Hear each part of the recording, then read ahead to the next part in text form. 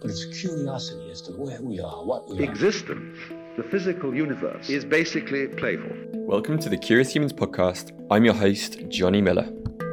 Hello, Curious Human. Welcome to the 30th episode of this show, in which I have a very special guest, Kelly Wild, who is right here with me playing the handpan you heard in the intro. And we're here in this Balinese wood cabin. Kelly is an artist, podcaster, performer, soulful poet, and mentor who's been exploring the intersections of soul explorations, creative work, and rewilding. She also happens to be my wife, and this episode fell on our 18-month anniversary. It's a particularly juicy conversation, and probably the most personal one that I've aired to date. She reflects on the last couple of decades of her life, from existential reckonings, identity crises, multiple career paths, and some rock bottom moments, and how these challenges have given way to a deeper clarity, knowing herself more intimately, and beginning the process of what she describes as rewilding the feral aspects of her psyche. This then led into the story of our experience at a 10-day meditation retreat that we attended in Mexico last year, and how reflecting on death led us to getting married a mere 2 weeks later. We also talk about our reflections on the value we found from working with a couples therapist early on in our marriage, and how being aware of what she calls the skeleton woman archetype has helped us to navigate some rocky moments along the way in our partnership. I hope you enjoy listening to this as much as we did recording it. And if you're intrigued to learn more about what Kelly's up to in the world, the links to her website, soulofkelly.com, her upcoming course on soulful personal branding, and her new podcast, Wild on Purpose, are all in the show notes. Okay, without further ado, please enjoy this intimate conversation with the love of my life, Kelly Wild. Welcome to the Curious Humans podcast, my dear Kelly Wild. Thank you so much, Johnny. It's a pleasure to be here. How are you feeling in 3 words? Excited. Curious. And I'm not just saying that.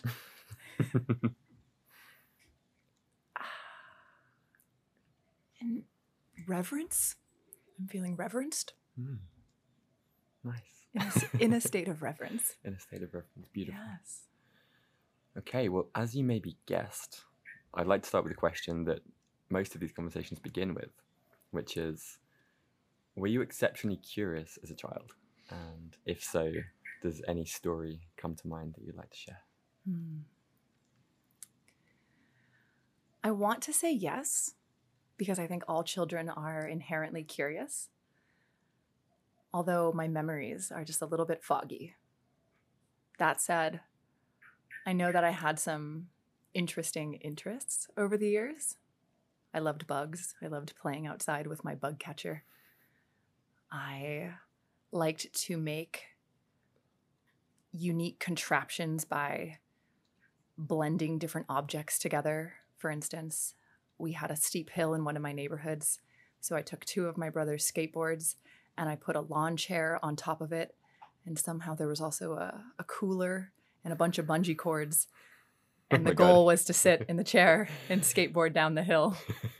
I don't remember actually doing it, but I remember trying to put it all together. Yeah, and we would crawl up around our neighboring hills. There was tree forts, and I used to get lost. We had these big bushes with these beautiful flowers and lots of bees and butterflies, and I would just get lost in those. So yeah, actually, upon further reflection, I think I was quite curious, especially about the natural world. Sounds like a lot of fun. And were there any stories that particularly resonated with you when you were growing up? Or any books or anything that comes to mind? Definitely. So there were a few stories, both in movies and in books, that I loved. In movies, I really loved the storyline of Matilda.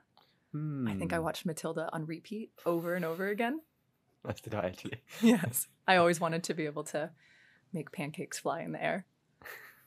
And then for books, I know my mom read to me a lot. I know I read a lot. I'm blanking on what all of them were, but I know Roald Dahl and his different poetry. Mm-hmm. Specifically, there's one poem called Hector the Collector, which I was able to recite for many years. I wish I could do that now. And when I turned 9, Harry Potter came out, and that became basically a 10-year obsession. Was there anything about the storyline of Harry Potter that kind of resonated with you in particular, do you think? Yes, and it's interesting because I've had some experiences lately that have brought me back into my Harry Potter world. And I think it was just this idea that there was something more out there. There was this other realm full of magic and crazy events and just something, I guess, a deeper, richer existence full of adventure all the time. Something beyond like the Muggle world that our parents showed us. It was like, yeah, I think around 9, is when you're starting to get a dose of the Muggle world a little bit more. Your childhood whimsical mind is starting to get turned into some type of systematic linear thinking. You've been in school for a few years, homework, rules, schedules. And it was the perfect time, I think, in my development for a series like that to come out to also anchor me in the imaginal realm for a little bit longer. Yeah. And I don't think it ever fully left me. So I'm very grateful, actually, to J.K. Rowling. Nice. It'd be fun to reread that series at some point. I am rereading it right now. Great. I'm halfway through The Sorcerer's Stone again. And what were the years that followed like for you? What did you study at college? And maybe what were some formative experiences, either in school or shortly after graduating, that you think might have shaped who you are today? It's a really weighty question, and I feel like going back a little bit before graduating high school would be important, since my high school years were really formative in how I pursued studies.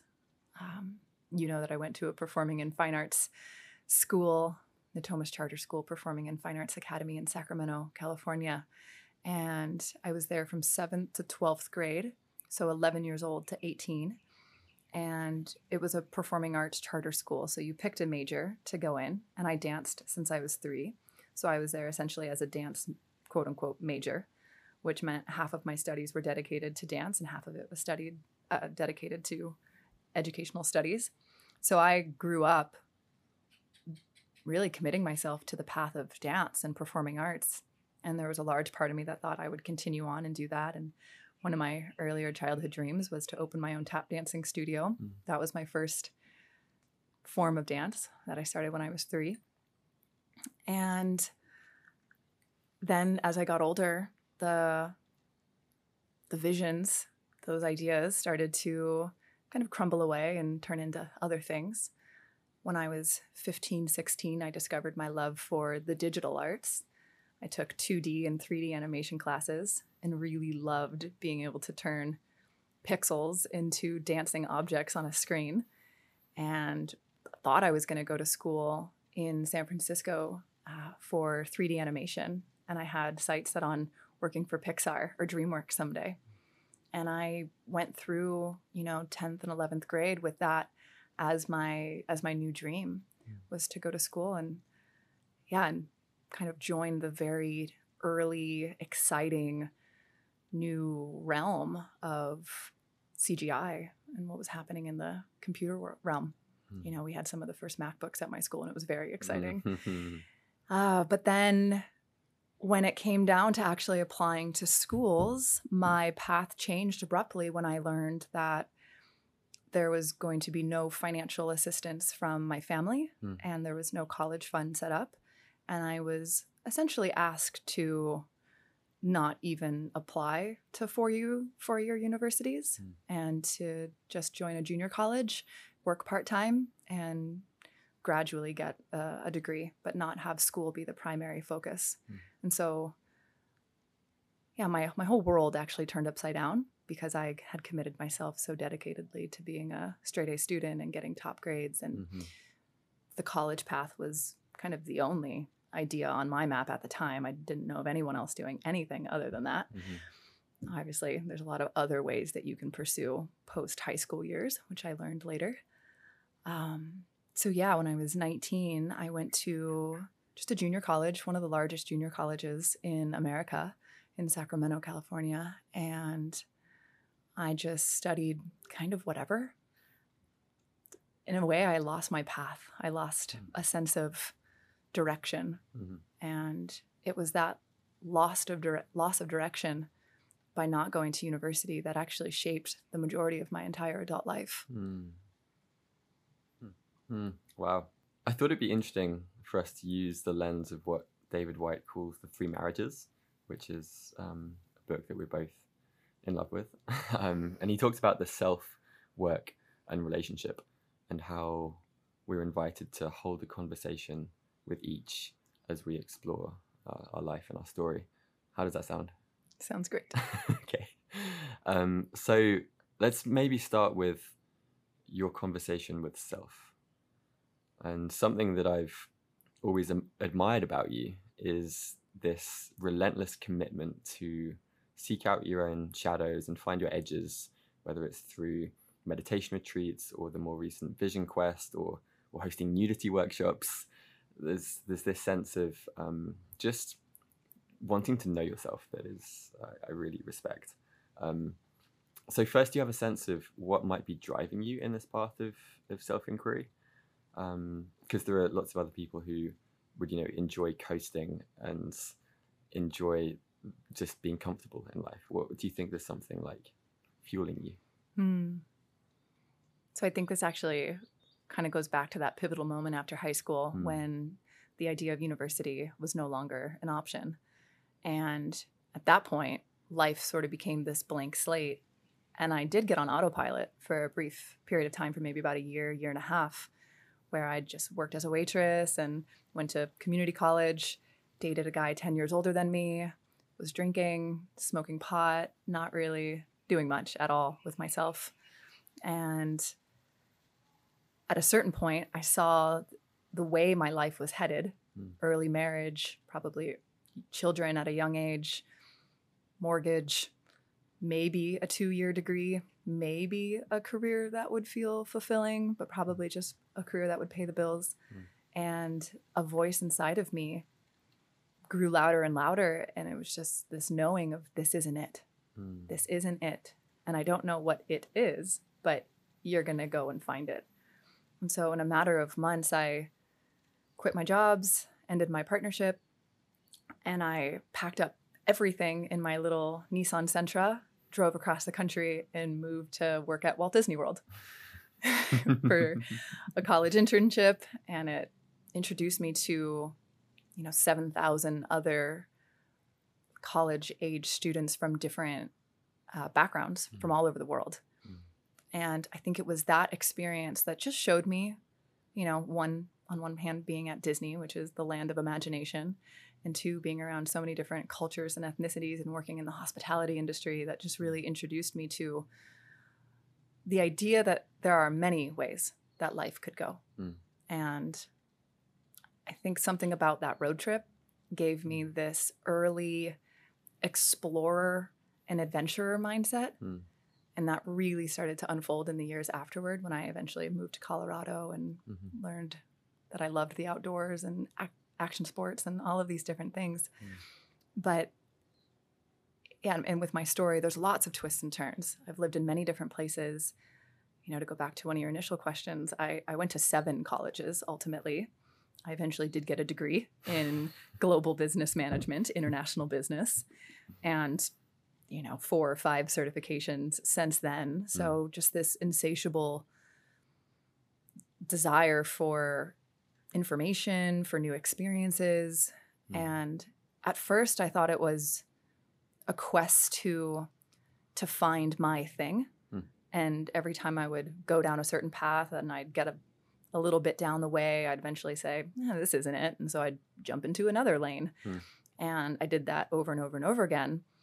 And since nothing was really fulfilling me on a deeper level, I did have this identity crisis of where do I belong and what am I supposed to do? And only now, 13 years since graduating high school, do I finally have the awareness to just say, like, I'm an explorer of all of life's offerings. And my soul is here to truly experiment and taste a lot of different things.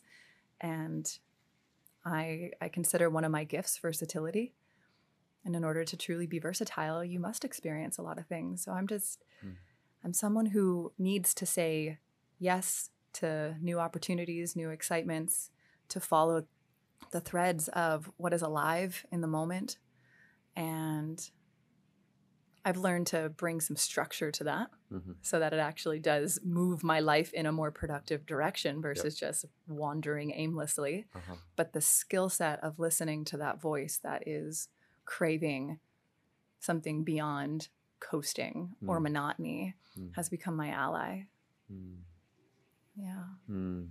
That's beautiful. And it makes me think of when I was graduating university, I saw a lot of my friends going into these jobs in the city and had a similar moment of like seeing 10 years down the line and just being terrified by following that path and almost wanting to do everything in my power to go headlong in the opposite direction, even though I didn't know what that direction was.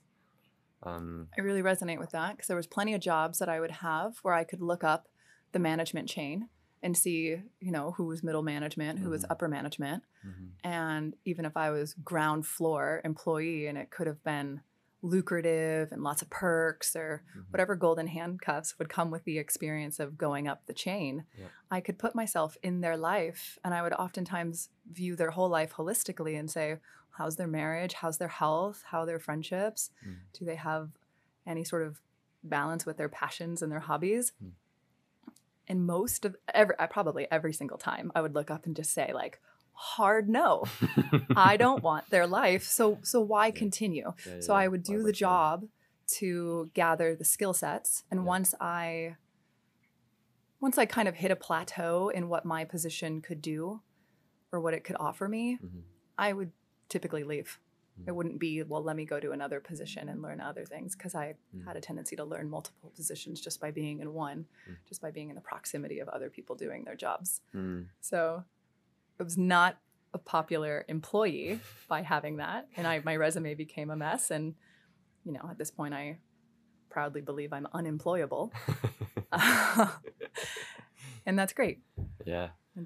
And was there a time, or do you think there was a point where that seeking in the external world, whether it was for the perfect job or the perfect vocation, do you think that seeking turned inwards at some point, and the almost sense of adventure and the sense of questing, you started looking inside?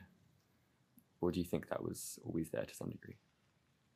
No, there was definitely a phase where the outer adventure turned into the inner adventure. And it's interesting because there was a point where I almost launched a newsletter called The Inner Compass. And that was maybe around 2018, but I think it really started around 2016, 2017, after I'd graduated college. It took me until I was 23 to graduate college. And afterward, I worked a string of different jobs, tried my hand at launching my own subscription box startup, which failed. And once that failed, it was my first real attempt to do anything on my own.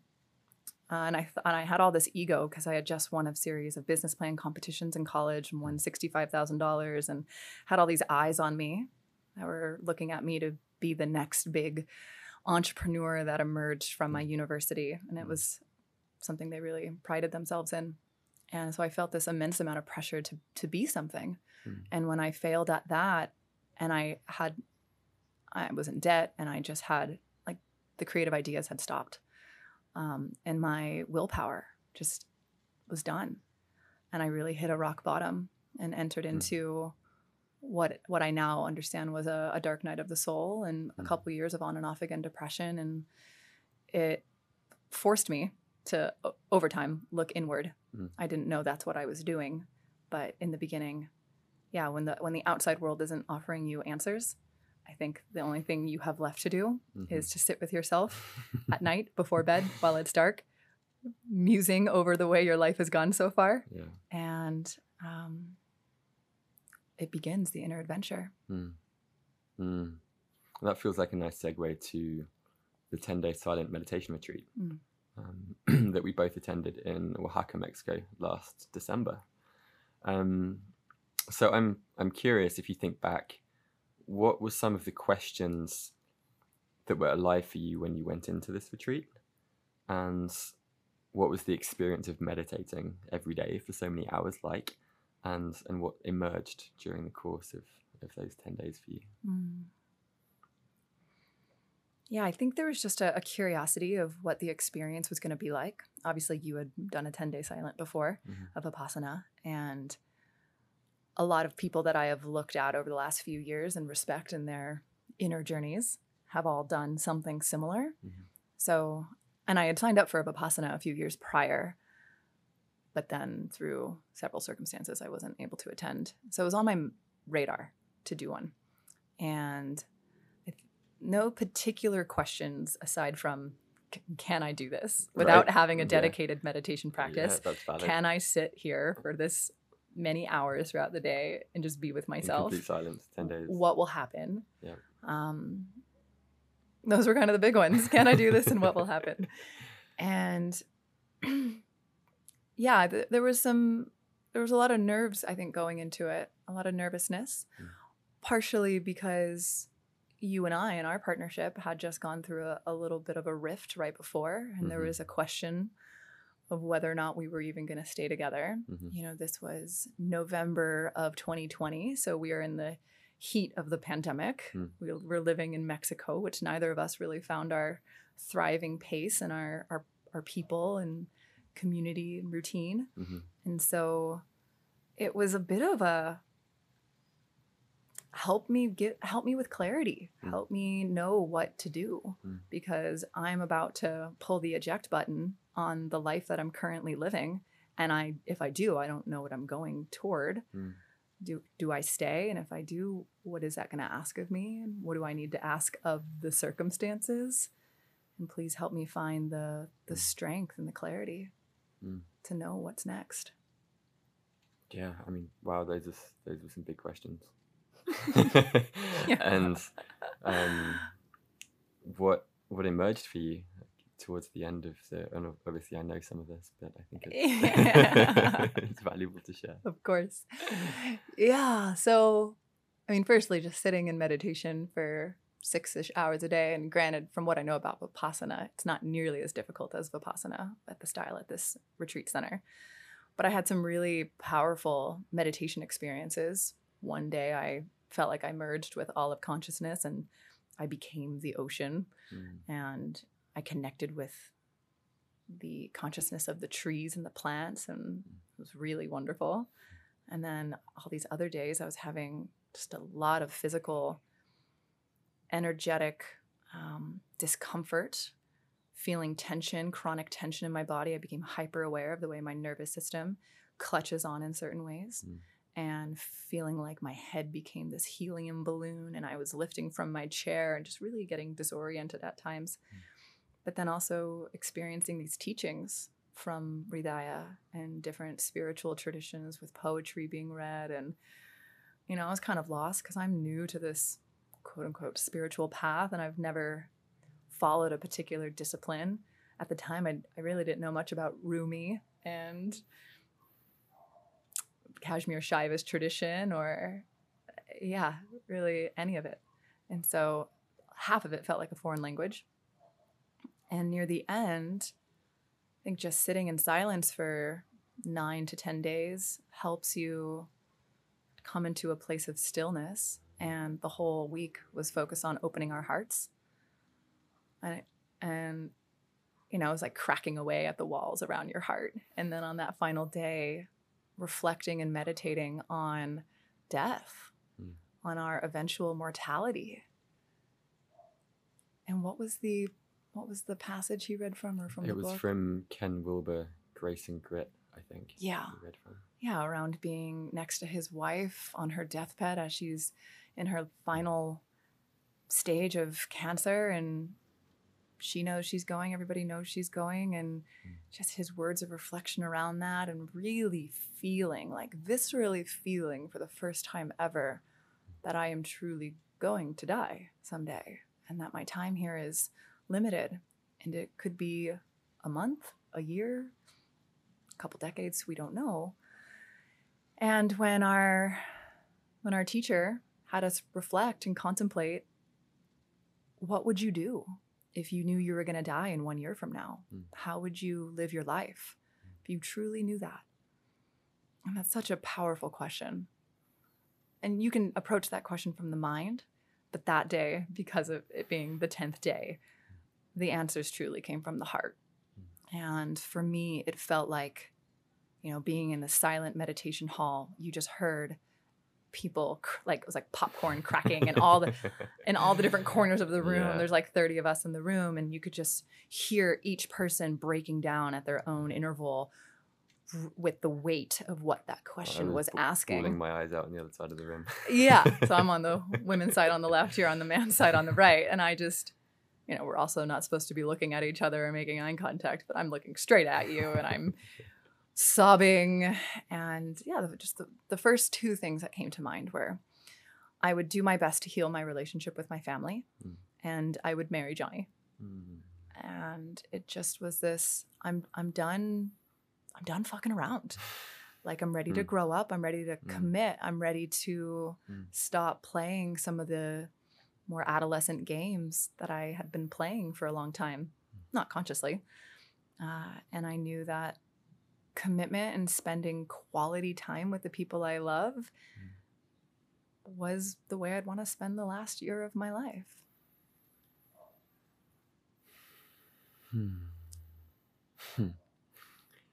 Wow, yeah, I'm getting chills just remembering that week, and shortly afterwards we actually both then went straight into the dark room. I did a 10-day stint and you did a 5-day stint, and yeah, that whole experience led to proposing to you and getting married 12 days later. And It's quite the adventure. And now we're sitting here 7 months into the marriage. Yeah, wow. So staying on the theme of self, I'd love to talk about the Animas Vision Quest. And to give some context for listeners, I interviewed Bill Plotkin about, I think, 4 episodes previously, and he talks about why he believes these wilderness rites of passage are so needed. But I'd love to hear again, what were your own personal motivations for signing up for this Vision Quest, and maybe you could paint the picture for listeners a little bit. Like what was that like? Yeah, so a 10-day silent meditation retreat does not solve all of your life's existential problems. Shocking. Spoiler. If anything, it might bring more of them up. Yeah, well, I've just been on this inner journey now for a handful of years, and without mentorship, guidance, a clear direction of where to go, truly a pathless path, as David Whyte says, and really self-navigated, self-guided, which is great. It's given me the gift of resilience and creativity and curiosity when it comes to healing. But it's also been super lonely and has taken me down some very strange places. I've exiled myself from different relationships, and yeah, it's like stumbling around in a dark room, sometimes banging your shin and your head against walls, which we did in the dark room. Yeah. And I just felt like there was still big unknowns about who I actually am. And so I signed up for the quest only about a month prior did I actually get in. So about end of April, I signed up, or I tried to get on the wait list about a month prior to that. So sometime in March. And I found out about it, early in the year, 2021. And it was just this instant yes. I was also reading Bill's books, which you had nudged me several times to pick up and read. And it's, it's that experience when the perfect book lands on your lap at the perfect moment and you need exactly what it's telling you. And you see your journey and your life reflected in the words so eloquently. And I just felt like I was staring at a framework that explained what I had been navigating and some of these bigger existential questions that I had been having. And questions like, who am I? And what am I really here to do? And I believe deep down that I have a purpose, a unique purpose, and I just can't quite put my finger on it. And if I don't figure it out, I don't know what I'm going to do.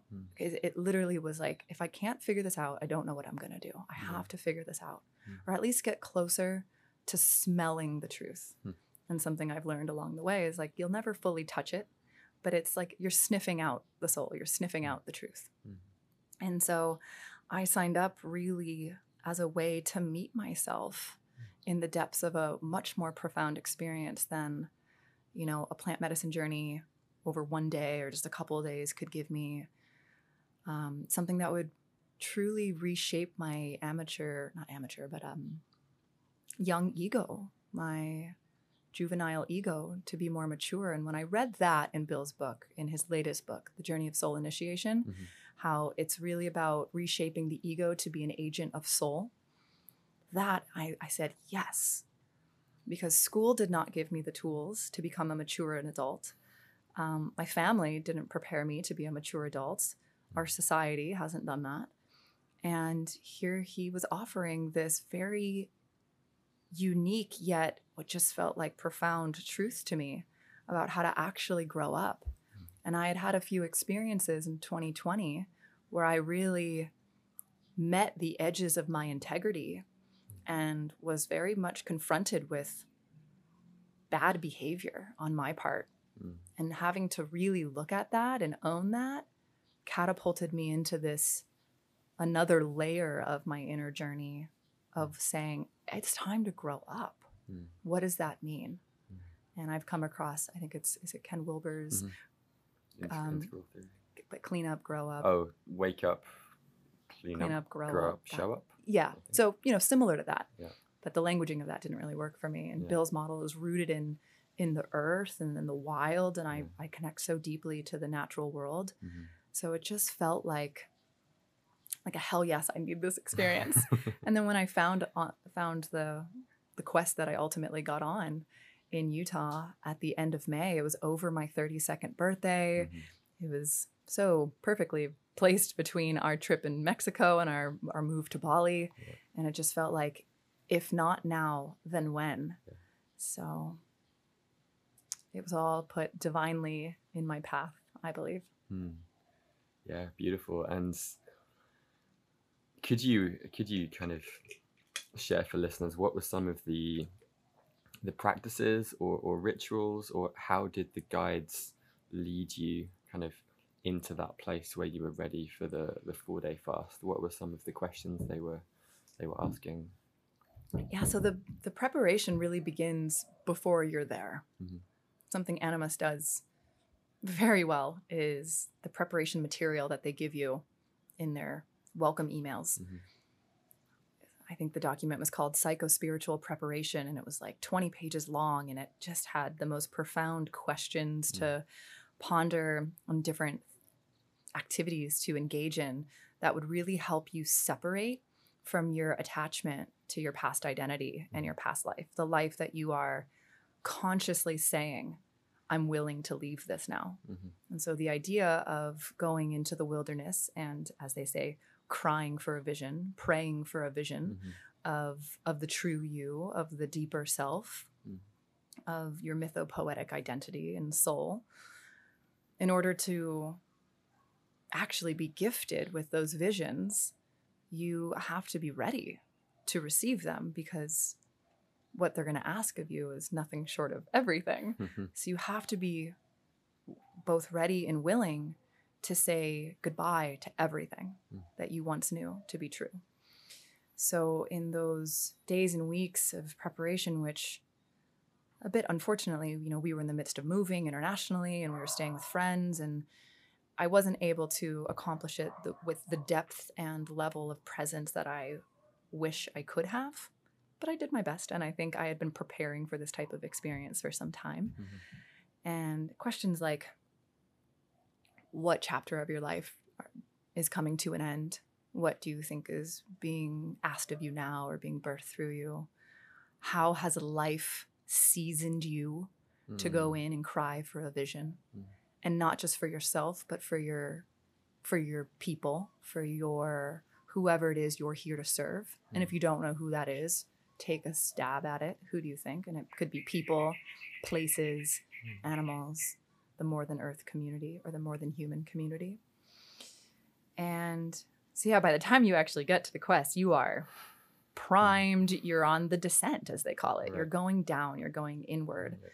I said goodbye to you. I had a garage sale. I sold a lot of my things. I kind of said goodbye to my family, but not really, because it was a hard conversation to engage in, to tell them what I was actually doing. But internally, I was ready to come out with revelations that could have completely altered the trajectory of my life. Whether that was moving somewhere radically new or changing my name in crazy ways, entering into a new profession, I didn't know. So I just allowed myself to go in as a clean slate. So when we actually began the adventure and arrived as a group, we start by unplugging ourselves from what we call middle world dialogue. So we're not talking about politics. We're not talking about our careers. We're starting to go by our soul names. And if we didn't know what those were, we just chose names that weren't our actual given names. And we just started to detach ourselves from our past identities and begin to connect with the deeper longings of the soul.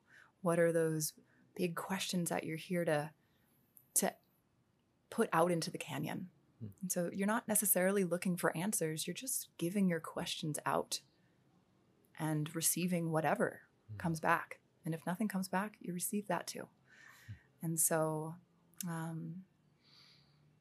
another part is we are actively trying to change our state of consciousness to go from our middle world consciousness of task-oriented, right brain, strategic thinking, to seeing the subtle signs of metaphor, myth, seeing images, connecting with dreams, the subtleties. So we're doing things like trance dance ceremony, dream work, council circles, wandering for hours by ourselves out on the land. Whole bunch of really beautiful soulcraft practices, as they're called. And if someone could just read Soulcraft or The Journey of Soul Initiation to learn a little bit more about what might be involved in the actual vision quest.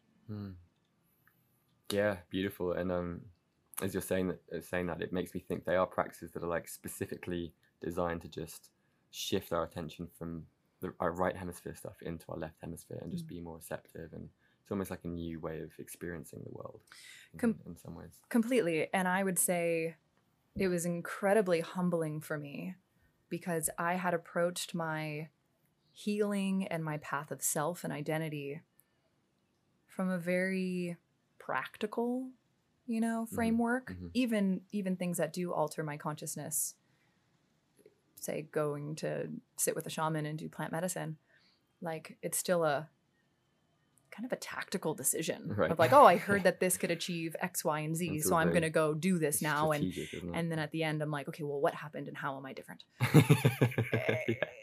Very like results oriented. Completely. And in the canyon, I'm so grateful because the other participants, my soul family, as they truly are, we had a spectrum of experience levels. So there were people who had already done a handful of quests, and they really became models for me to understand this process because it's very nuanced and it's very subtle.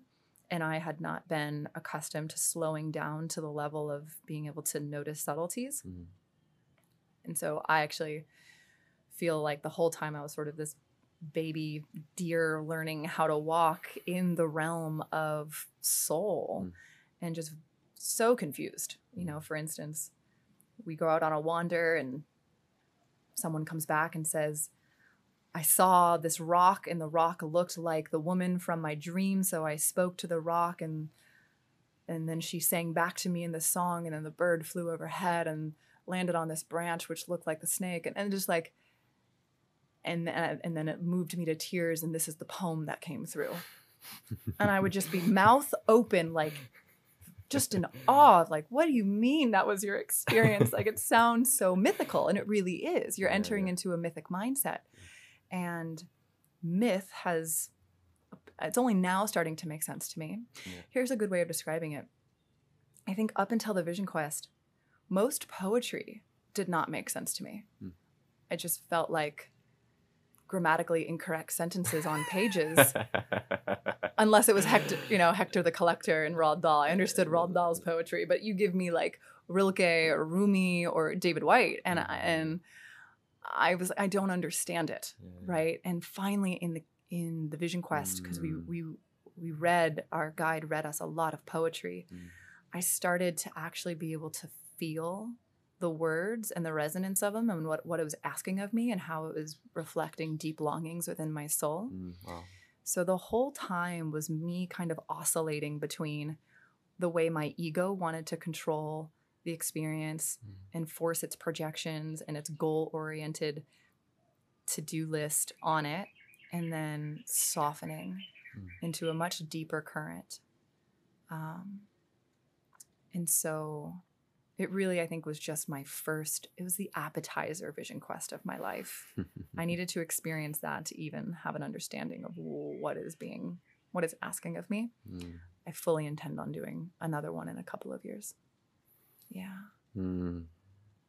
Wow, it makes me think of, there's a line by David Whyte. He says his way of describing poetry is language of which we have no defense. And it's like, if you are trying to figure out the meaning and understand it, as we were taught to do in school, then it doesn't really land.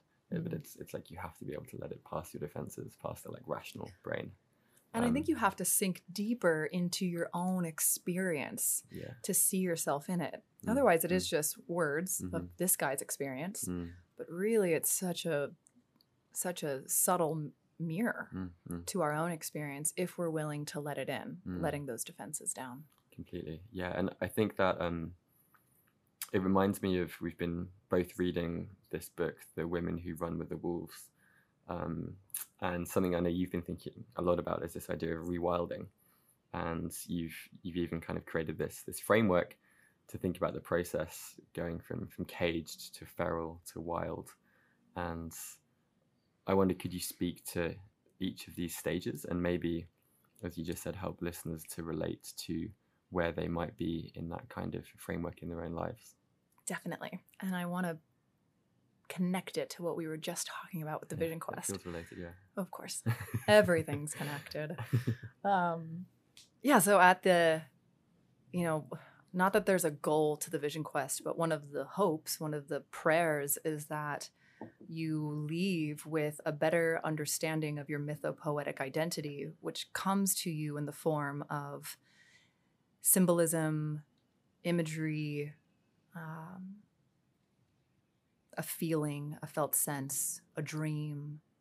It's not so direct. And on the very last day that we were there, I was gifted. It's truly a gift to be able to connect with these things. I was gifted the image of a very savage version of myself, this wild, primal woman dancing naked in the forest, naked, covered in mud. And there's, some more things there, but it just felt like an aspect of my soul that needed to be expressed. So coming out of the canyon, you begin exploring these images and like trying them on and letting them work on you. So going back and being with her and visiting her through imagination journeys and just having her in my mind's eye and letting the world sort of show me what's next, the next step. And I had started reading Women Who Run with the Wolves while on a yoga retreat just about 2 months prior. And that first chapter, my whole body was electrified, as if it was just this deep reconnection with this idea of wild. And if no one's read that book, like, oh my gosh, men and women, all ages need to read that book. Mm-hmm. And I just really connected with, there's a wild part of me that hasn't been expressed, and I don't know what that means. So then going through the Vision Quest and connecting with Savage Daughter, as I've called her, I began reading the book again when coming out of the canyon, as well as a few other books around women really rooting down into themselves. So I read If Women Rose Rooted by Sharon Blackie and Wild by Jay Griffiths. Because there was also a whole thing around roots and the roots of trees and rooting down that came up that was really prevalent as a theme. And so connecting with these different books and seeing my own journey reflected in the mythic stories that they were telling, both If Women Rose Rooted and Women Who Run with the Wolves tells a lot about fairy tales and myths. And I'm trying to understand the mythic language more and see myself reflected in it, because it does feel like a pathway to self-awareness and healing. Mm-hmm. And the way that Clarissa Pinkola Estes, the author of Women Who Run with the Wolves, the way she describes the different stages of a woman's wild, the sabotage of a woman's wild nature, the wildish self that's within her, and what that means. It's a cutting off from your creativity, from your sensuality, from your aliveness, from your intuition, from your sensing of what is real and what is right, from your connection to the earth, from cycles, seasons, from truth. And it felt like the archetype of all archetypes in so many ways. Like, you unlock the wildish nature within you and you connect with the healthy archetypal energies of everything. And I don't know if that's true. It's the way I'm interpreting it right now. And yeah, the way my mind works, I just started seeing these 3 distinct stages of my wild journey, starting with being very wild as a little girl. We all begin wild. And I think that's the beauty of all of this. Wild is our natural, inherent nature. So we come in and we're crazy and we're connected to source and we're intuitive and we ask for what we want, and we are earthlings. We are creatures, right?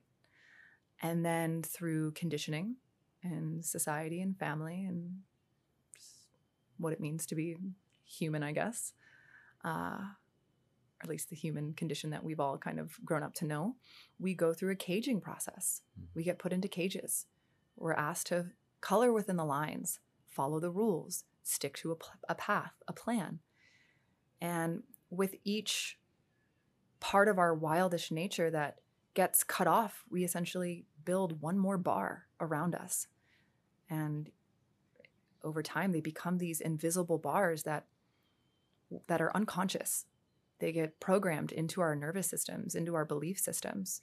We don't recognize that we're operating on them. It's the people like you talked about in the beginning who are on autopilot, who are coasting.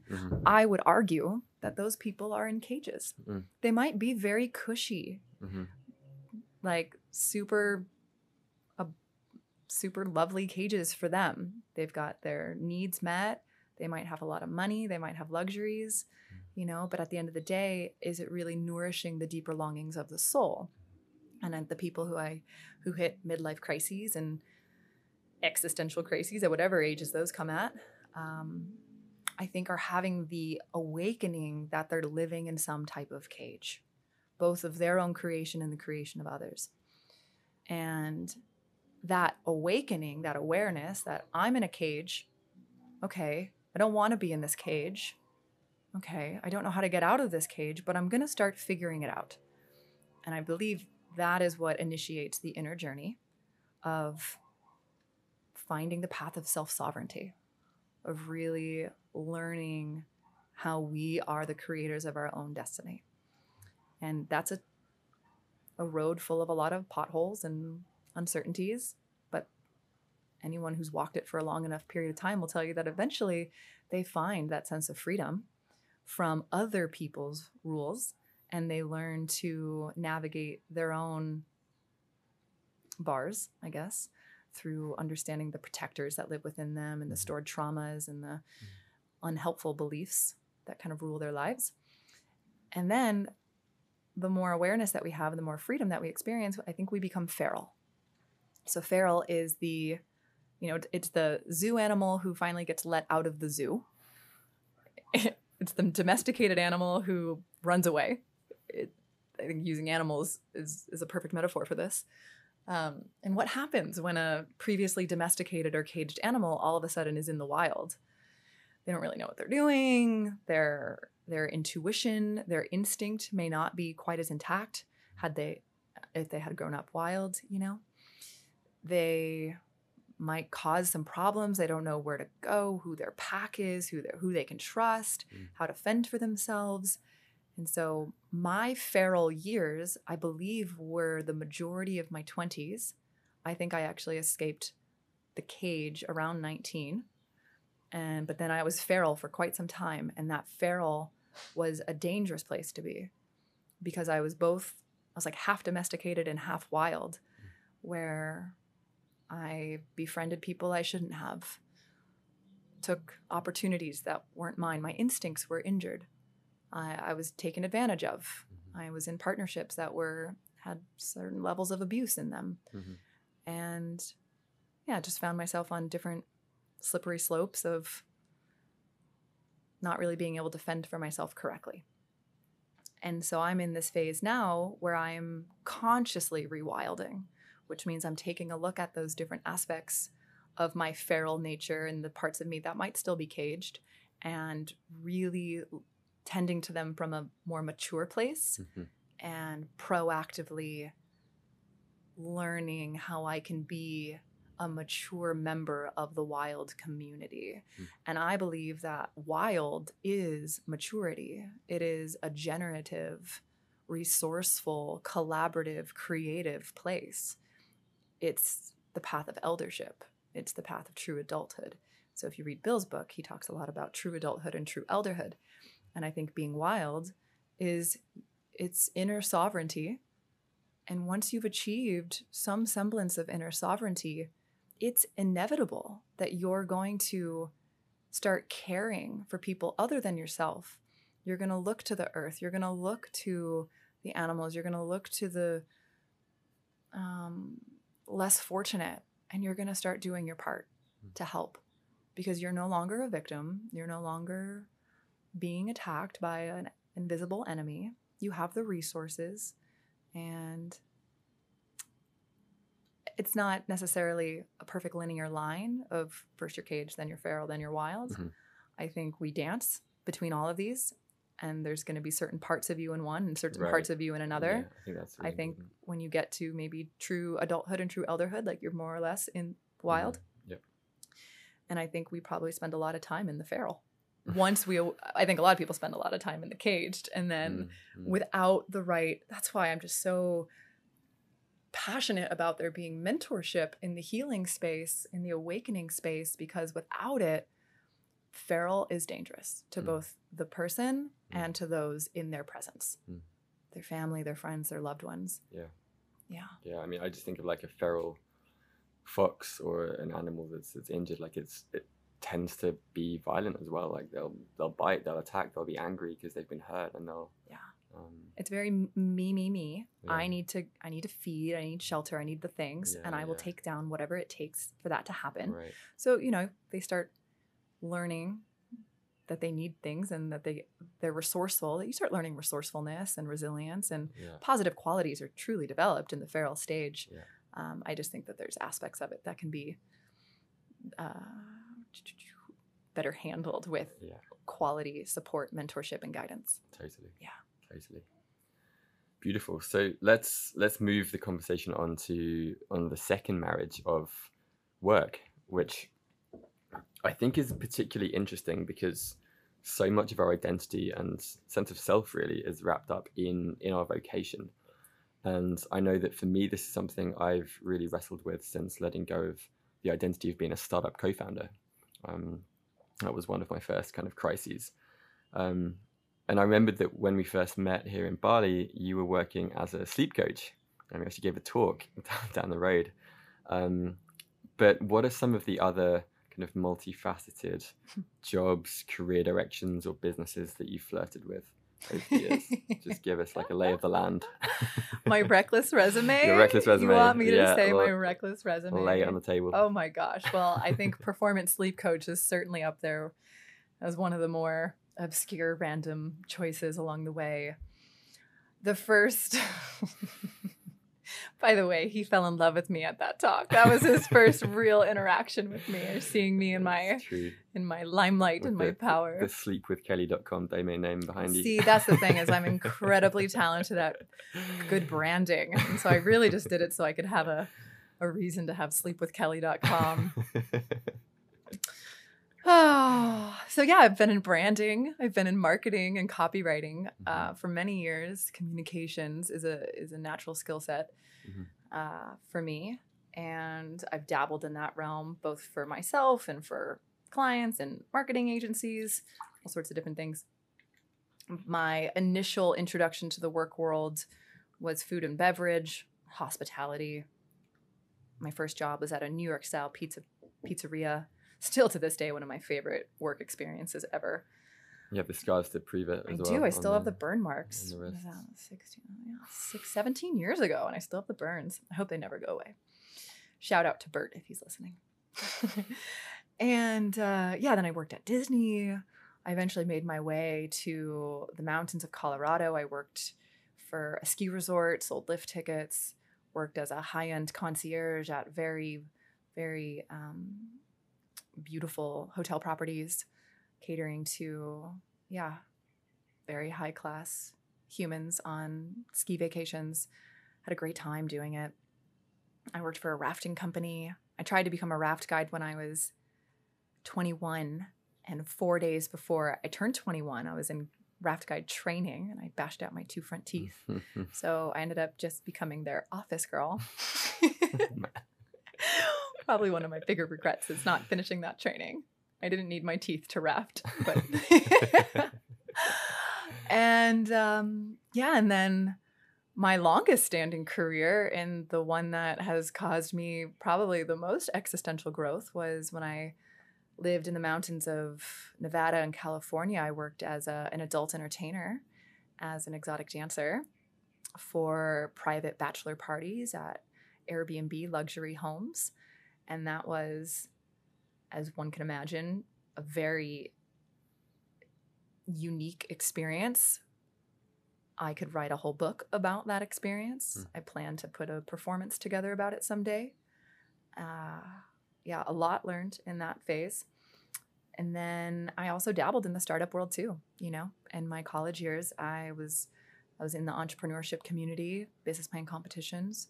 I worked for an angel investment organization, reading business plans.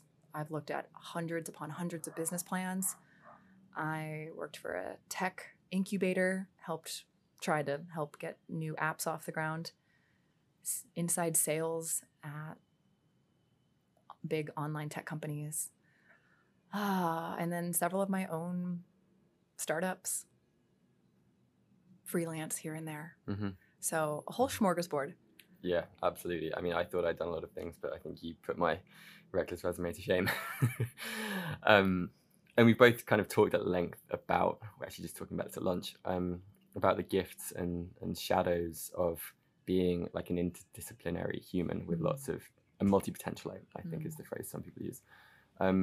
What have been some of the struggles or identity crises that you've experienced along the way? And maybe more importantly for listeners who can relate to this, how have you learned to integrate and avoid this sense of compartmentalization with different parts of your psyche? So the path of work, I think, has been my pathway to awakening. It has been riddled with existential questions since the beginning. When I was of age to begin working in high school, I didn't want to. And my mom said, if you don't get a job, I'm going to apply to Wendy's, which is a fast food chain, and you will get a job there. And so within a few days, I got a job at this pizza place. And I loved it. But but I wasn't the one itching to work formally. I was Mhm. not the kid with the lemonade stand. I was not mowing lawns. I just didn't care as much. Mhm. And so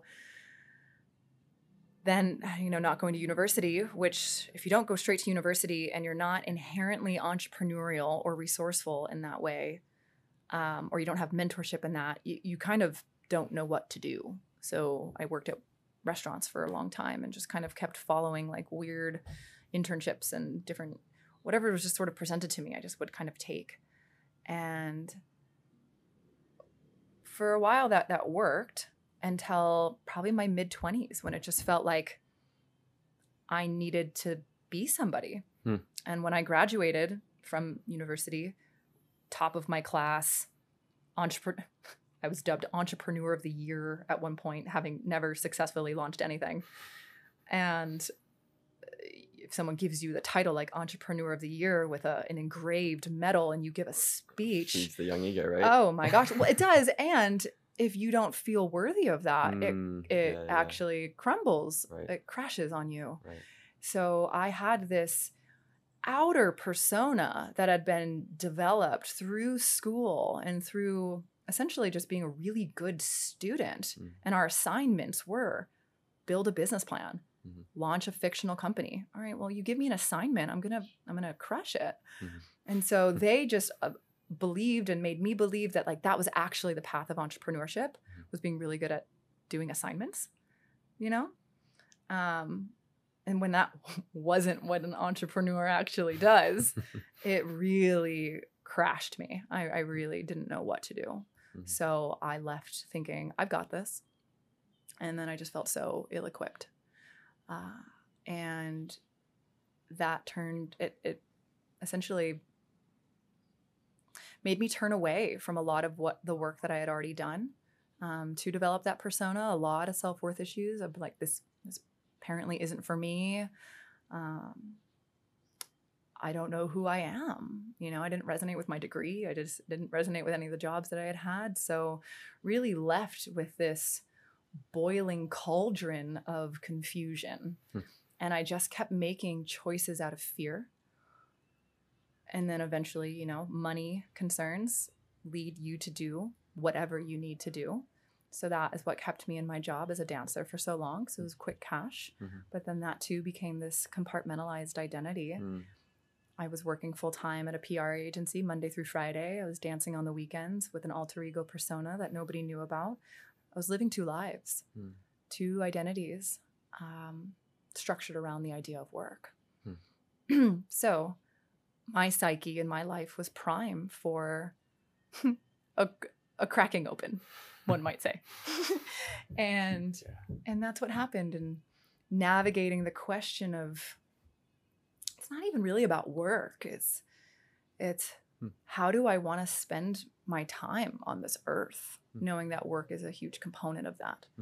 And for me, as I shared earlier, this idea of purpose, the thing that led me to go to the Vision Quest, that I'm here for a deeper purpose, is connected to work, is connected to vocation, or as Bill Plotkin says, it's your delivery method of your mythopoetic identity. But I'm more concerned about knowing what my soul's purpose is, what my eco niche is, what my mythopoetic identity is. And from that place, I will have a clearer idea of how to deliver those gifts out into the world. So I decided, I think a couple years ago, that everyone was doing it wrong. Like to follow the golden handcuffs, or to follow the accolades or the paychecks, or just the status, and even the safety, and I don't want to, I've been very unsafe with some of my decisions. I've put myself in very scary financial situations by not sticking to a routine work schedule, by not staying in one place. So I cannot blame anybody for wanting the safety of a consistent career and job. But there was just this part of me that could not stay in a job if it didn't feel connected to a deeper aspect of who I really am. And the only job that actually gave me a sense of that was dancing. It was the only job where I actually felt like I had any semblance of true power and like healthy power, a power to express myself fully.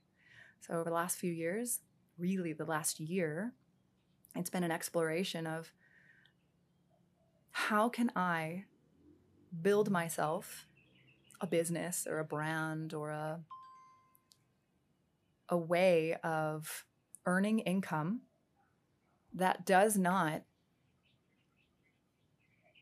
sabotage the deeper longings of my soul, doesn't build too strong of an invisible cage, and allows my identity and existence to be fluid along with it.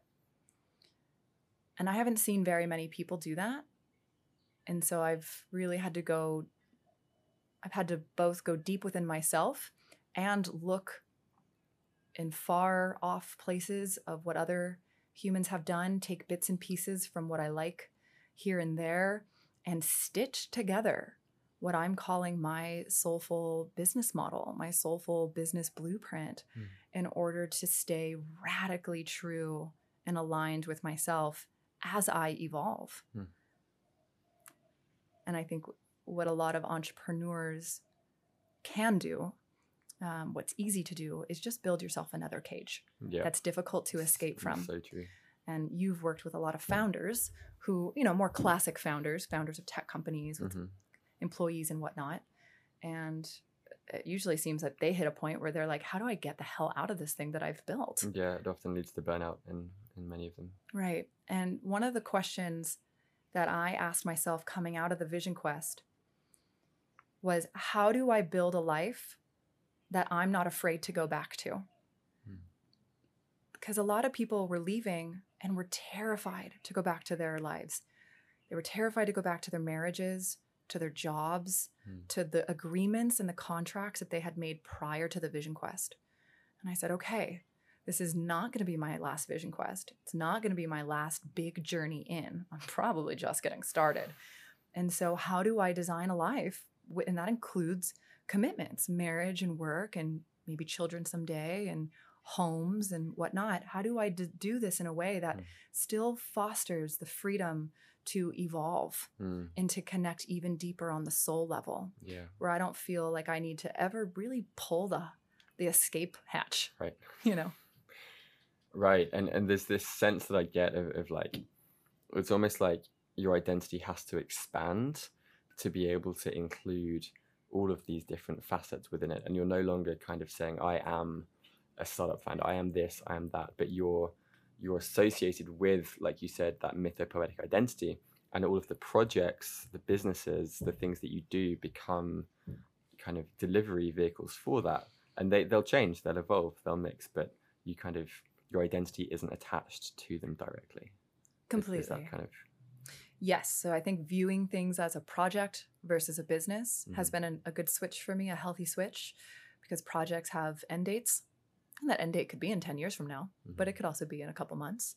And so really just getting clear on like, what is the project that lights me up right now, and running experiments, because we don't truly know how something is going to feel or what is going to happen to us until we're in the experience.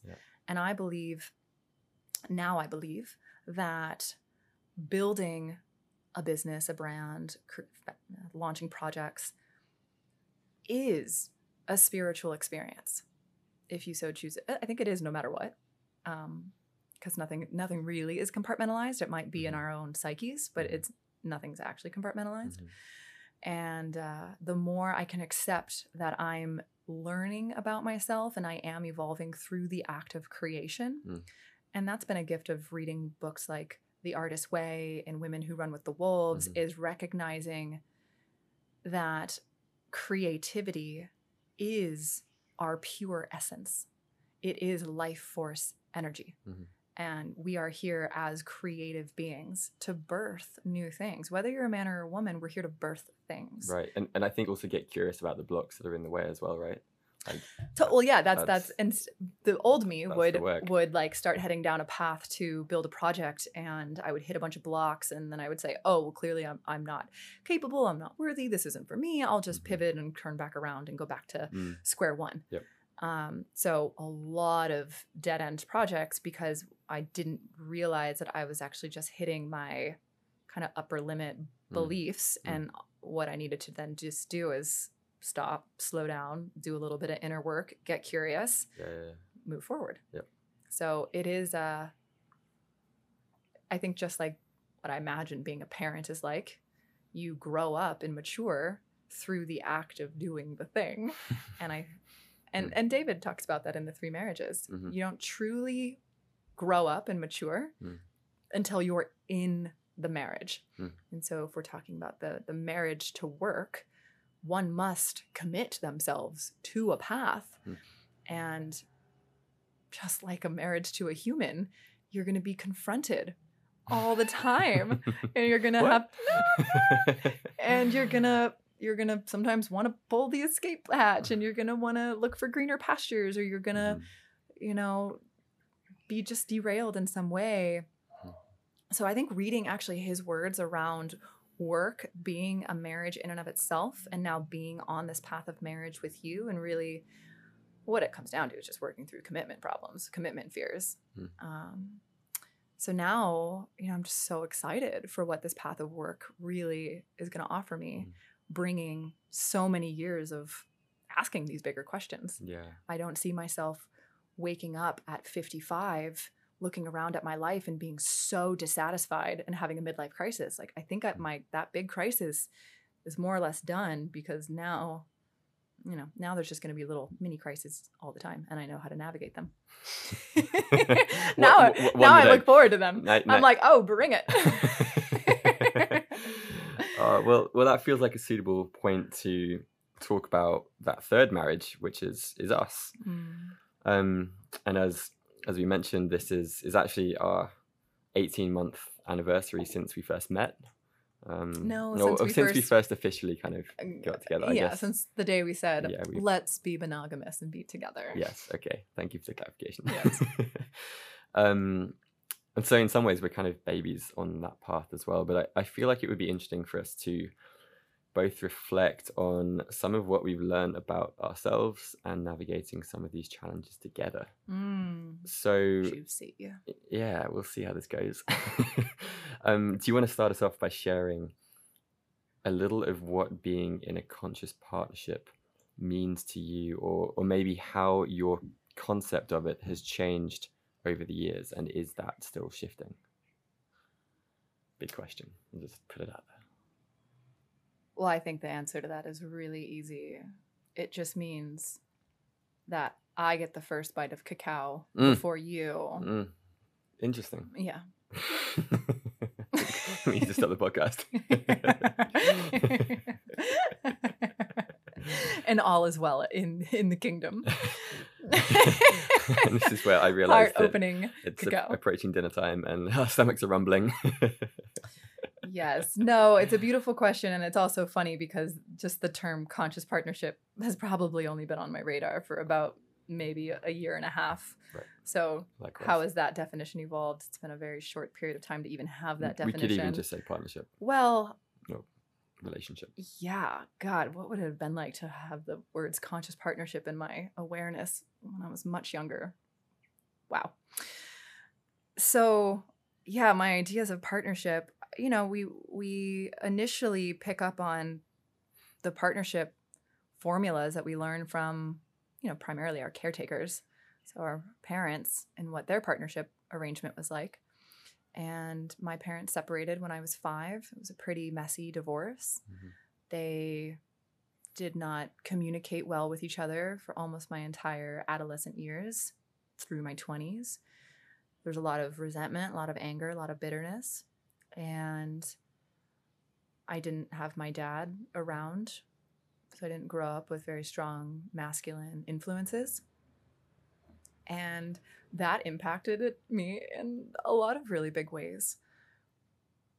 I think when I started becoming interested in guys and boys, and I realized, oh, I'm pretty, and boys are interested in me, and I have some hypnotic power over them as this woman with breasts and a big smile and a bubbly personality. I just let myself feel a sense of purpose within that path. So I became a habitual dater, and I loved the attention of guys. And I went from partnership to partnership, or at the time I used the word relationship, boyfriend to boyfriend. Right. And many of them were unconscious. They were just going with the flow, not actively co-creating something that was meaningful, not checking in with one another, not really navigating the obstacles of life with awareness. And that's just I think a reflection of my own state of consciousness in them. You know, I didn't consider myself an awakened person in those. So naturally it was just kind of a sleepy unconscious partnership, I guess I would say. That said, I've dated also some amazing men, and they helped introduce me to some of the activities and lifestyles that are still to this day a big part of who I am. The outdoors, action sports, and there's gifts from every single partnership, every single one. And something that was profound is right before we got married, I actually emailed most of my ex-partners thanking them for the role that they had played in my life. Bold move. Very bold. And 3 out of 4 were very positive responses. 1 was not. And that's okay, because it wasn't really about the response. It was more about me in my soul evolution needing to express gratitude to the people in my life who had really helped shape me. Mm-hmm. And I believe that something my 200-hour yoga teacher taught me or shared was the reason for any one thing is everything. The reason for any one thing is everything. So the reason that I'm with you and I'm married you is everything. And that means there's a whole lot of things to be grateful for. And as a partner, I had to be very grateful for all of my past partnerships. And there was a lot of reasons to do so. I didn't have to do it, but it was genuine. And so that, I think, was just a big breakthrough in seeing this woven thread of connection between every love, every romance, every fling, every long-term, short-term relationship that I had engaged with, to make my way to you, where we could really dive in and create something that was actively a conscious partnership. But our journey to get there has also been an adventure, because my level of self-awareness, I can only speak to my own experience, but my level of self-awareness when we first got together was, I think, just a fraction of what it is today, and what I hope is a micro fraction of what it will be in 10, 20, 30 years from now. Mm-hmm. And so 18 months ago, I was still very much in my wild, or like the feral stage, kind of the crazed feral. Mm-hmm. And this last year and a half has been it's like the waves of an ocean hitting you while you're trying to paddle out to surf, which is something that we are trying to get me to do. But it was just like one thing after another, of just like humbling, like smack in the face. And not always painfully so, but just like, oh, here's that thing that I do. Oh, here's that thing that I do. And I think you and I did something very skillful, and that was seeking outside help and outside reflection early on. Yep. So we've been together for 18 months, and we've already worked with 2 coaches. Yep. One of whom was so skillful at helping to reflect back the unique constitutions that we were both bringing to the table, our attachment theories, our traumas, our childhoods, our backgrounds, and really help us understand what it is what these 2 nervous systems are trying to bring to a life together, right? And the exploration of that has been, I think, a huge shift in our ability to interact, empathize, have compassion for, and consciously communicate through the hurdles. Yeah, I totally agree. And this is something I was thinking about just before we hit record, thinking about some of the things that we learned from these 2 therapists and coaches that we've worked with. And I remember right at the outset, we began working with this lady who helped us get clear on what our vision for partnership was, and what it even meant to us. And she had this idea of viewing the relationship as almost like a third entity in itself that has its own needs and desires. And I think that's an idea that's definitely stuck with us. And then, as you mentioned earlier this year, we found this wonderful psychotherapist who has been kind of looking at our attachment styles, the ways that we show up in conflict. And for me, I know that I historically have either shut down, or I will like bypass any feelings of anger and just get straight to try and fix something or whatever the solution is. And I think we've both been learning how to show up and how to express whatever our truth is in that moment without it needing to be different or without blaming the other person. So is there anything that stands out as being something that you've learned about yourself from the process of working in couples therapy, or any of the sessions that stand out, or any other thoughts that come to mind? Oh my. I think this is very juicy. It's very juicy. What comes up? Oh, goodness. Well, I mean, just to be super transparent, one of my patterns has been to want to leave when things get hard, when I'm confronted with the reality of when I'm confronted, and it has been easier in my life to make someone outside of myself the enemy, or to seek greener pastures. This kind of grass is always greener on the other side has been a consistent theme in career, in partnership. And in couples, in our couples therapy, there was one moment where I was very overwhelmed by this idea that I needed to spend time alone. That I needed to go find myself on my own. And what I was so appreciative about our therapist and you was being able to receive that and hold it and not make it wrong, and let me get curious about it. And no one had ever invited me to get curious about this thing that I staunchly believed was right. But most people just got mad or, freaked out. And so this idea of conscious communication, of being able to hold a whole spectrum of experiences and truths, and not say that, well, you're wrong because that doesn't line up with the way I feel. Right. And say like, okay, cool. That's the way you feel. Let's explore it. It's so simple. Once you learn these skills, it's so simple. It's simple in hindsight. And being able to really get curious about, why do I feel this need to flee and be on my own, and recognizing through our conversation, it happened in the midst of our conversation, this epiphany of like, oh my gosh, I don't feel safe to fully be the vastness of who I am, the full spectrum of who I am within a container of partnership, as if partnership was this limiting function in my life that was holding me back. Yeah. And I needed to go beyond my own so I could go feel and express the fullness of me in whatever ways that is. Yeah.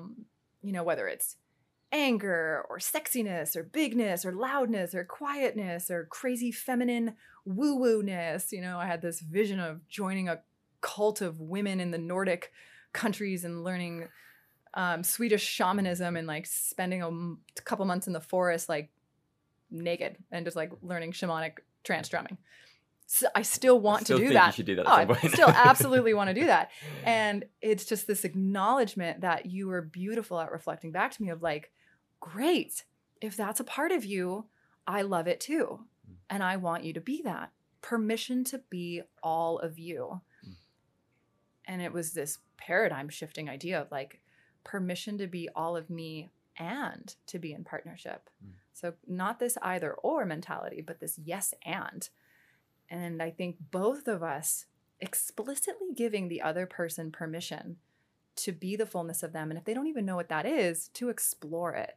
And for us to create moments where we get to experiment with that and entice different things out of one another, which keeps their partnership more fresh, keeps it alive, it keeps it dynamic. Yeah. It's a win-win. And something that maybe you can speak more to about is this idea that partnership is also a path to awakening. which I think you picked up from Robert Augustus Masters. Yeah, well, what comes to mind for me is, I think the gift that came out of that process and of your exploring of how to be your full self within partnership.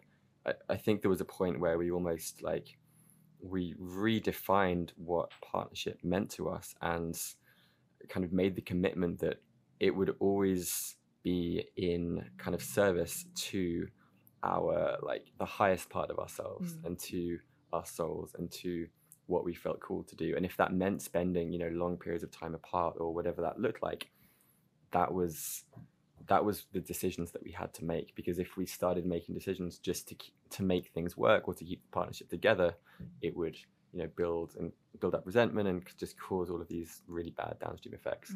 I think that was a real gift that came out of that. And yeah, I mean, I think all of these Carla, the puppy we're looking after, is just saying hello. I think the process of all of these 3 marriages is they're all mirrors, right? Like the way that we show up in work teaches us about ourselves, and the way that we show up with each other, it's like mirrors to these parts of ourselves that we struggle to see otherwise. And so we need, I think intimacy is probably the most efficient vehicle for surfacing our own shit, our own insecurities, our own shadows, the ways we're out of integrity, because no one else, at least I don't think anyone else on the planet, knows you as well as I do, knows me as well as you do. And vice versa. And so that's kind of what comes up for me. Completely. And I think it's just part of this path of maturing to be able to see it that way. Before, it felt like if all of a sudden you're triggering a whole bunch of things out of me, then it's your fault, or it can't possibly be me. And it's that just younger idea of the enemy's outside. And if anything, we are just inviting one another to really know ourselves in such deeper ways. And I think both of us have matured and expanded our perspectives of what's even possible as individuals by expanding our awareness of what's possible in partnership. Yep. And 100%. it's just this constant conversation and feedback loop. And I think another important part that the world ought to know is this idea of sitting on the same side of the table. It's when we were having some of those bigger hurdles, we were sitting on opposite sides of the table, like lawyers. Here's my terms and here's your terms. Right. We're trying to be right. We're trying to be right. Win whatever.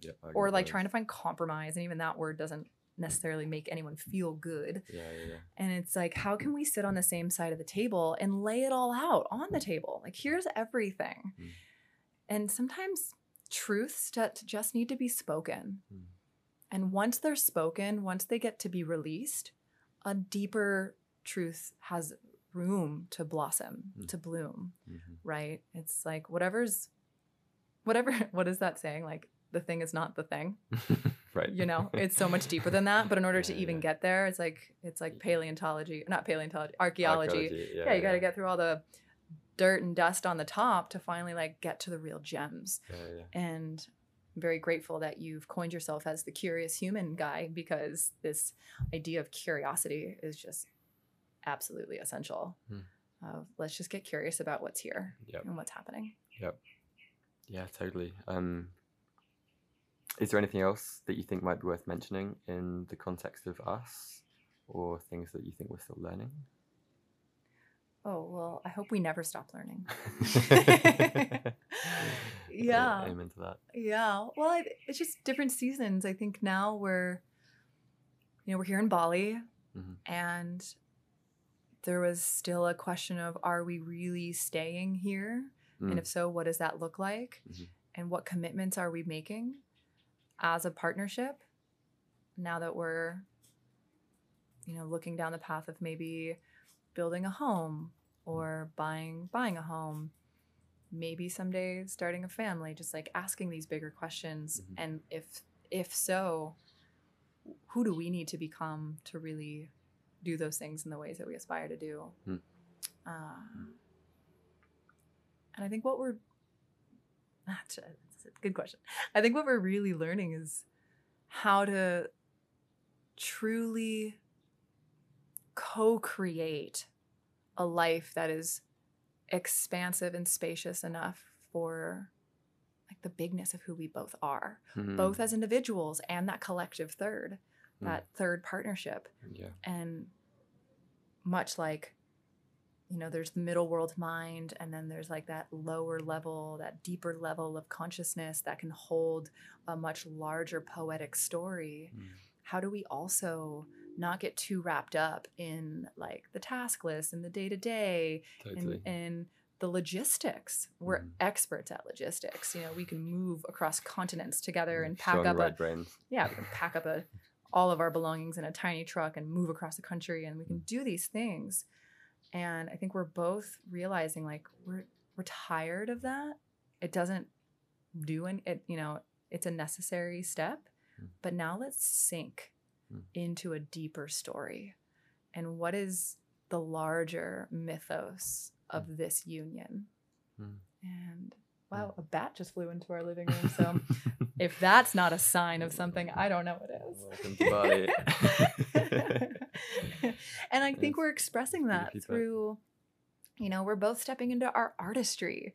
We're singing, we're dancing, we are expressing in really fun, vibrant ways. Maybe not publicly yet, but we're doing it with one another. And there's this sense of safety to just explore our edges. And I know we're just getting started with that, and it feels really juicy. Yeah, there's musical instruments accumulating in the corner. I wonder how large that collection is going to get. Yeah, that's beautifully put. I think there's something else that comes to mind for me, which is I feel like we've also, one of the things that our therapist encouraged us to do was to set kind of intentional containers for checking in once a week. And I think this process of having a semi-weekly check-in to really dig deeper under the surface of what's going on, I think has really served us. And I think it's helped to kind of address any of the underlying questions or issues that either of us have before they become some kind of like big eruption. Yeah, and we can share our format for that too. It's, you start with gratitudes. What are we grateful for? And then do-overs. What are some of the things that took place in the last week that we ourselves would do over? So we're like, it's an integrity cleanse on our part. And then grievances. What are the things that maybe the other person has done? And we communicate it in a nonviolent communication format. Ideally. So that we're not being mean, we're not berating the other person, and we're finding co-creative solutions. And this is a format that we learned while living within community at the Experience House in Guatemala, where 23 of us needed to come together and learn how to actually live cohesively. So we learned some very good skills on how to consciously communicate our needs, our desires, and sometimes you don't know until you're actually in the midst of sharing it. Completely. And then you're like, it's that somatic self-awareness, which is something our therapist helped us do, is, you know, as you're explaining it and you realize the thing is not the thing, and all of a sudden there's an emotional wave coming up and you want to cry, or there's heat and you're jittery, or there's anxiety, and just owning that and allowing that to come into the space, because it too has a role, and to respect the emotion that's here. And then just through the expression of that, we get to find out what the real thing is. And then both of us, every time, are like, wow, that was cool. Didn't see that coming. And wow, that was cool. And every single time we end up way more connected, more intimate. Yeah. It always ends so beautifully. And if we forget to do these weekly check-ins, that's when like the bigger. That's usually the That's just when we get really far into our busy, egoic me mind. I'm focused on my desires, my business, my needs, my productivity, and we just sort of forget. And so these check-ins are just a reminder of like, hey, we're here as a union, and there's a third. How's that third doing? Yeah, beautiful. Okay, so zooming the lens out a bit, I'd like to play a little game where I will say 4 or 5 words or phrases, and then you just share whatever comes to mind in the context of these 3 marriages. How does that sound? Sure, I'm nervous. Okay. Phrase number 1. I'm onto myself. Oh, my favorite saying. Yeah, so what that brings up is this ninja-like self-awareness that I'm trying to cultivate, where when I catch myself, quote unquote, doing the things that I do, the old behaviors, the patterns, the ways of self-sabotage, the ways of victim mindset. Yeah, however, I'm like stepping back into unhealthy feral or the caged. And if I can have that ninja level awareness to catch myself either in the action or shortly thereafter, I'd love to use that saying. I'm onto myself. And then I choose a more conscious way of being. Word number 2, commitment. The thing that used to terrify me and make me run as far as possible, but now this really exciting new, I don't even want to say challenge, but like just this new exciting frontier to explore across all facets of life. Remember, forget, remember. The human experience. And the title of Johnny Miller's poetry book. We'll plug there. Link in the show notes. Trust in the slipstream. How does one go with the flow of life and to actually like really contemplate that phrase? So instead of trying to swim against the stream, against the current, how is the trajectory of your life naturally guiding you? And I think sometimes when we are living from a more egoic place of like my desires, my wanting to control and form the world to fit what I want, we're out of that slipstream. And when we can sink back into our awareness and really just go with the tide, that's when things are fluid, flowy, serendipities take place. You can actually access genuine gratitude and love. I think that's where the real like juice and gem of life is.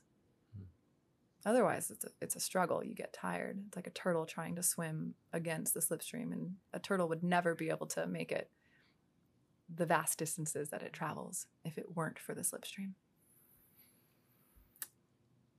Pathless path.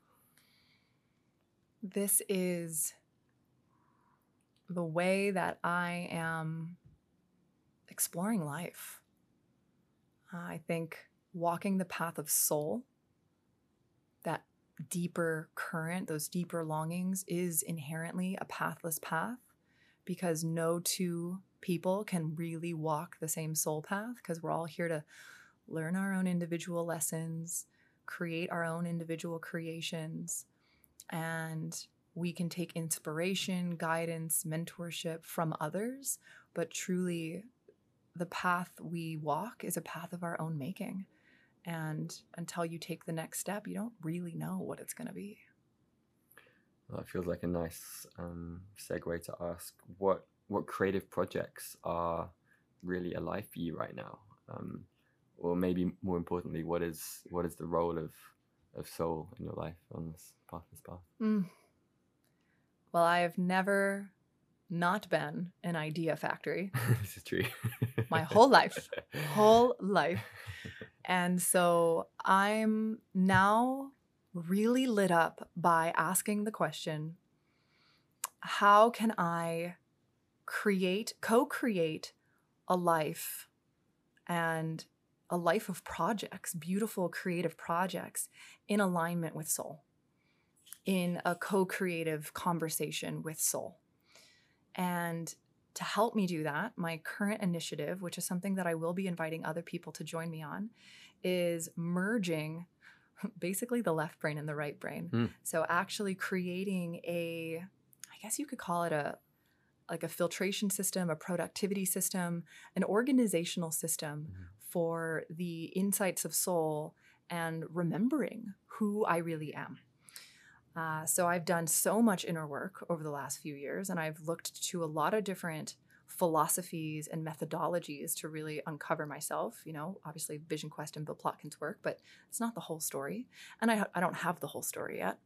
But human design, gene keys, astrology, different types of psychedelic experiences, dream work, working with my dreams, mining my own life experience for the gold nuggets, my core wounds, my longings, everything, even like my jealousies of other people and my envy, and seeing those as representative signs of what I long for, what I desire, and the way that the muse in my life is showing up. So at this point, I have chicken scratch notes, I have PDFs, I have screenshots, it's a mess of all of this knowing. And it's really hard to have it all in the front mind, you lose it. So I think it's the more you know about yourself, the more there is to forget. And I'm currently working on creating a living, breathing system using our favorite productivity app, Notion, that will allow me to capture these lessons, reflect on them, let them evolve and change alongside with me, and become a tool to gauge my own creative ideas against, a filtration system to know what is it that I actually should work on, and how can I stay true to myself and soul in the creation and development process of it. So I'm still finding ways to actually explain this, but the way I see it and the way that it's helping me is everything from the way I communicate who I am and about myself, the stories I tell, kind of my personal brand. I want it to be rooted in it from a deeper place. So I'm merging my background in branding, marketing, PR, communications with my soulful self-explorations and hopefully creating something that will be sustainably helpful for both myself and others. And I'm in the process of building it for myself right now. And I'll be inviting a small cohort of people to join me on this quest sometime this year.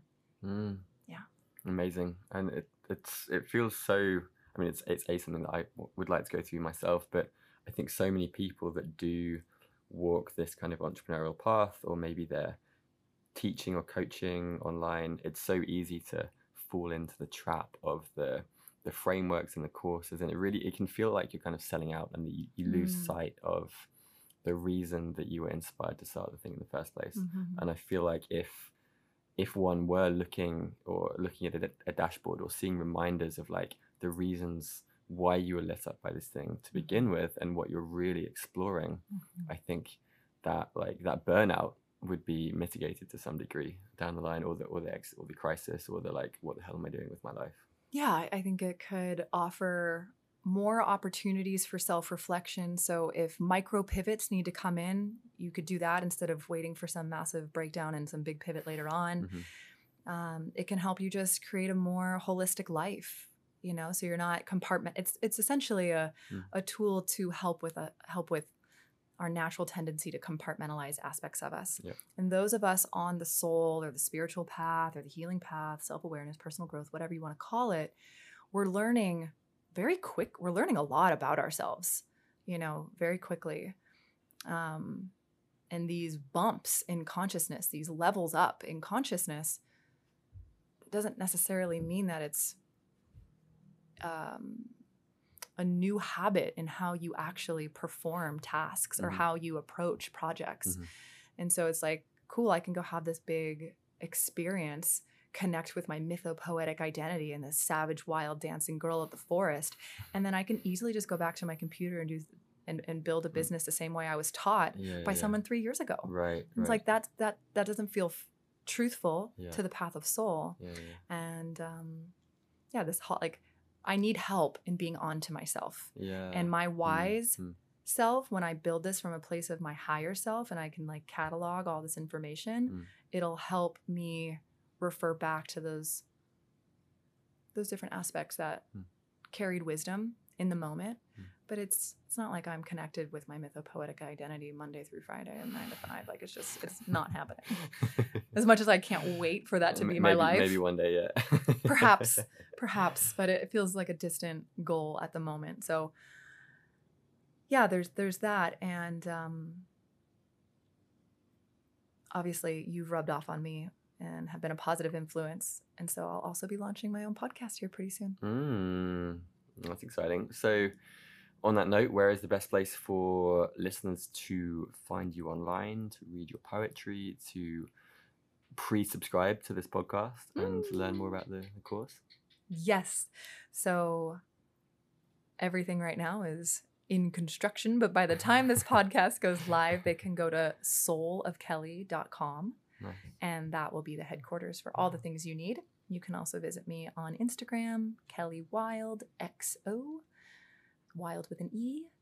And they can also just send me a WhatsApp or a message or come to Bali and come hang out. Yeah, do come to Bali if you can. Yeah, and those links will be in the show notes as well. So, as you probably guessed, I'd like to close with these words from Rilke. Try to love the questions themselves and live them now. Perhaps you will then gradually, without noticing it, live your way into the answer.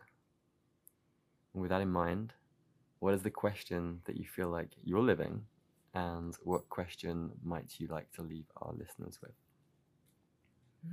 The question that I feel like I'm stepping into is, how can I live at the limits of my longings? Which asks me to get clear on what my longings even are. What is it that I truly desire? And how can I go to the extremes of really feeling those? Because I think that's where aliveness is. And what I would ask listeners, what is soul asking of you right now? And just to offer a bit of embodied practice to get there is sit back in whatever chair you're sitting in and bring your awareness to the back of your body and the back of your eyes. Most of the time we spend our lives leaning forward with our energy forward, more penetrating into the world. We're looking through the front of our eyes.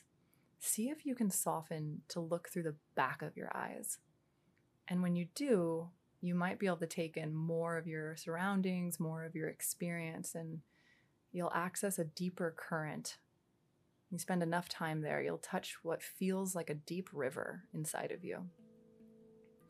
And that's where your soul answers lie. So see if you can spend some time there. Right, we will wrap the show with that. Thank you so much. Thank you, Johnny. Let's get some dinner. You! I hope you enjoyed this conversation. It would mean a lot to me if you could take a few seconds to open up your podcast app and give Curious Humans a shiny 5-star rating. This not only helps more people to find it, but it will help me to get more awesome guests in the future. And if you're not already subscribed, then the Curious Humans newsletter is where I share monthly morsels of interestingness and podcast updates. You can sign up for that at johnny.life. That's JONNY.life.